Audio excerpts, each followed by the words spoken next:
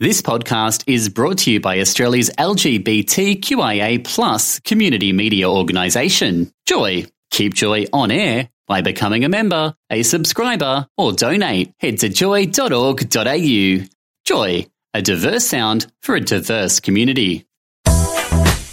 Tom and Warren on Joy. Look, we are delighted to welcome back our next guest into the Joy Studios. She was first elected to the Victorian Legislative Council during the 2014 Victorian state election, and again after Niall Bowden-Waite was successfully re-elected to represent the Northern Metropolitan Region. Fiona Patten, welcome back to Joy. Thank you. Thanks. It's fabulous to be back. Well, look, we should start off about, you there was very close there for a moment of you winning your seat, and there seemed to be a lot of backdoor preference deals going on. I've read some things saying that you wouldn't get involved or pay this man to organise it. Do we have a problem with our preference, the way we vote? Look, I think we will be reviewing this.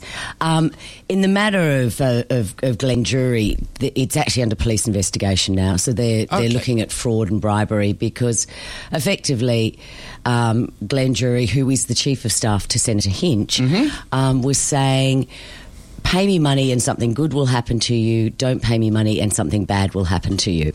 So it was kind of, in a very simple form, I mean, that's just extortion.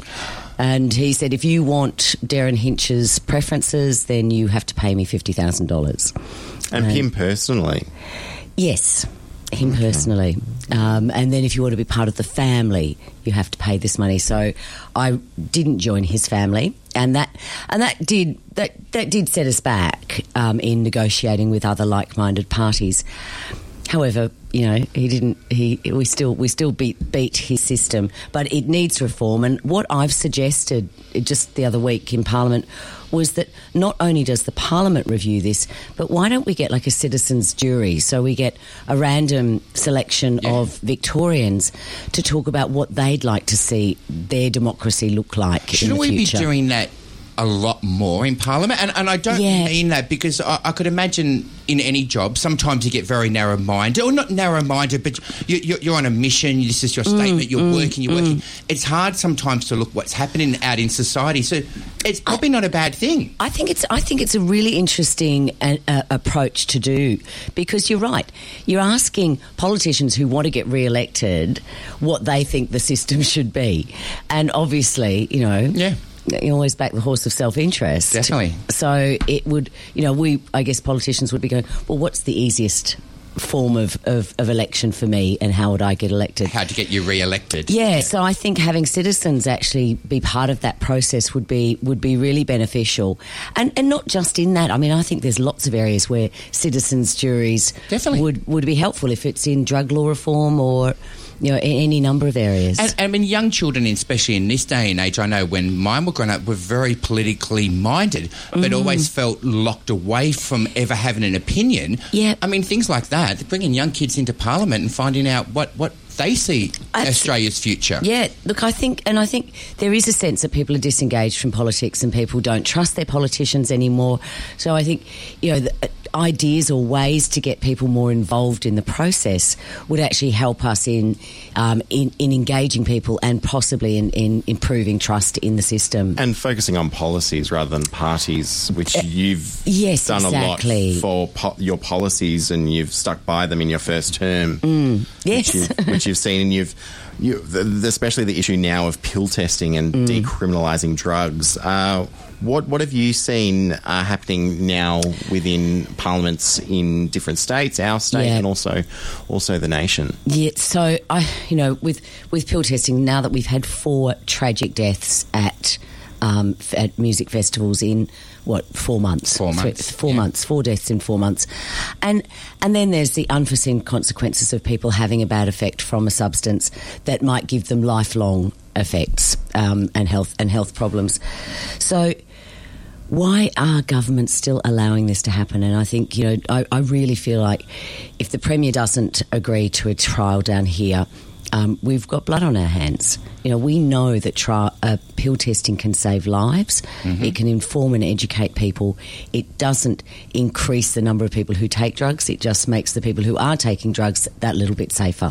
And we know now in society, I mean, the war on drugs has been going in my whole lifetime, it has not worked. I mean, many people now would be taking party drugs as they did when I was back in the 80s. That's right. But instead, like you said, all we can do is actually protect people. Yes. And by taking, I like the whole idea of this decriminalisation of drugs to start with, because who's making the money?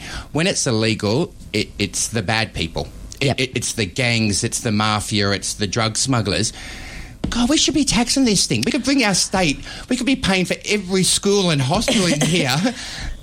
Absolutely. I mean, they estimate that the police estimate that the value of the cannabis industry in Victoria alone is $1.1 billion. Wow. And, you know, that is not going towards our roads, our schools, our hospitals, the profit from that. That is going into the hands of organised crime. So they can buy Ferraris and guns. Yes, and that's right, and guns, and we also know that some of that money goes offshore and maybe helping in terrorist activity in other jurisdictions. So you're absolutely right. I mean, we need to have that conversation. But decriminalisation is slightly different. Decriminalisation is saying let's treat drug use as a health issue, not as a criminal one. As a mental health issue, which is usually, if you're taking drugs, usually there's something missing in your life. And if you've got it fulfilled, you're mentally stable, you've got your family back in a good job, you're paying your rent or your mortgage, we really don't take drugs. That's right. And most of us age out of it at some stage, generally speaking. And 99% of people who do take illicit drugs don't have a problem with taking illicit drugs. They do it to enhance an experience, to, you know, get a new experience or whatever that might be. But most people can take drugs in a careful and relatively safe way. Gender identity and birth certificates. Yes. A lot happening in that space. Look, it's we should be able to reassess our birth certificates as we reassess our sexuality, or, you know, as we identify as another sex. I'm of this mind, like, why actually do we have our gender on a lot of documents? Like, I think I've said this many times, and I'm probably waiting for the moment when it changes. But no one has asked to see my genitals at the airport when I go through immigration or customs. No one. They look at my face, or they test my eye, or it's a thumb print. So why do I have to have gender on my passport? I always thought, or on my driver's license, or on. Well, even on your birth certificate. Is this patriarchal going back to when men controlled everything and women couldn't own property, you couldn't vote, you couldn't do that? That's so right. As long as they showed out there, hey, you were born a female, well, you've got no rights. That's right. So if you're not going to treat men and women differently, or anyone from our community, no matter where they are on our spectrum, why do we need to identify? Yeah. You know, I took it off our membership form because I just found it so offensive that we would have male, female, other. Or male, unsure. female, or unspecified, or not sure, or don't want to tell you. Or, you know, so we just got rid of it all. Now, I've taken a few months away from Joy, 2 months, and we're still talking about this issue, which is a bit upsetting, conversion therapy. Oh, my God. I know.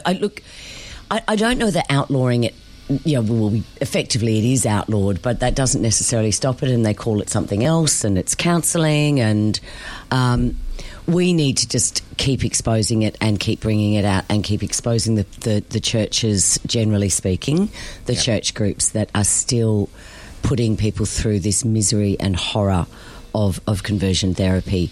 It needs to be exposed. Whether we need to legislate further, I'd be open to hearing from experts about that, but currently, you know, it's condoned. It's condemned, and well, I brought that up with our Premier Daniel Andrews before the last election. It's actually the people who are controlling it are the same people that I bring up to make a complaint about my doctor. So it's after the fact. It needs its own. What do we call it? A commission into actually looking to see what's going on, because by having it just under the Health Act, it's not helping. No, that's right. So the Health Commissioner or the Health Complaints Commissioner would investigate, and as you say, after the fact. Now, I don't know, because what we've seen in other jurisdictions where it is outlawed is that it goes underground. It goes further underground. Now, I think it should be outlawed because it's an appalling, hateful and hurtful and damaging behaviour.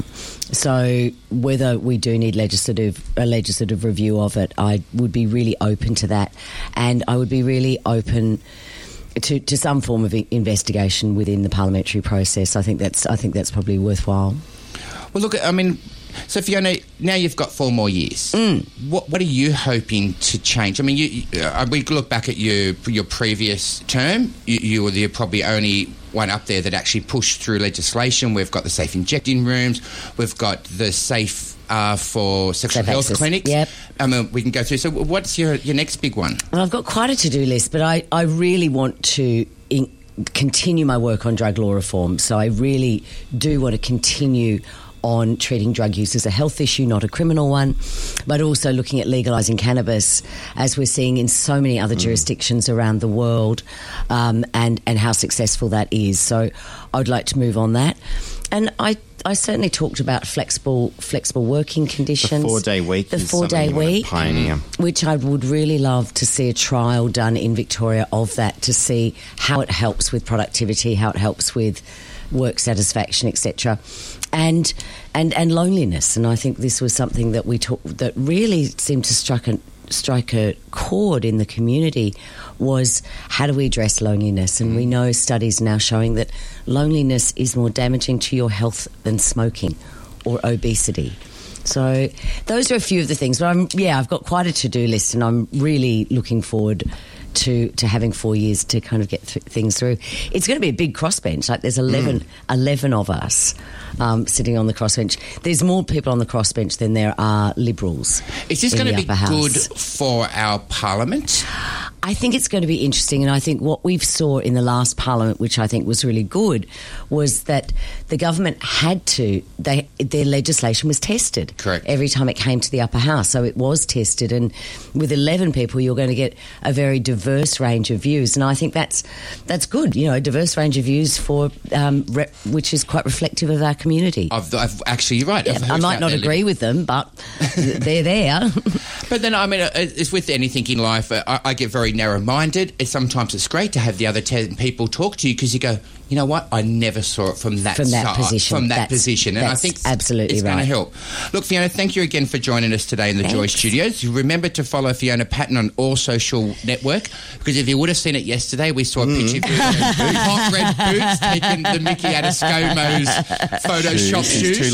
Two left feet. So if you need truth, make sure you follow Fiona Patten on all social medias. Andy will put up all our links. Fiona, look, thank you again for joining us. You still going to come back and join us this year? I shall. I'm looking forward to it. We love having you here. I love these mornings. And thank you. Thanks.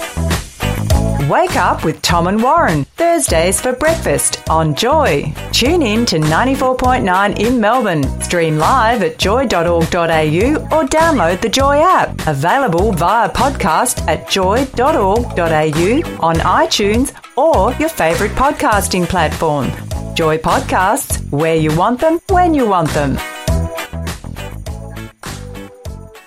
Thanks for listening to another Joy podcast, brought to you by Australia's LGBTQIA+ community media organisation, Joy. Help us keep Joy on air. Head to joy.org.au. Joy, a diverse sound for a diverse community.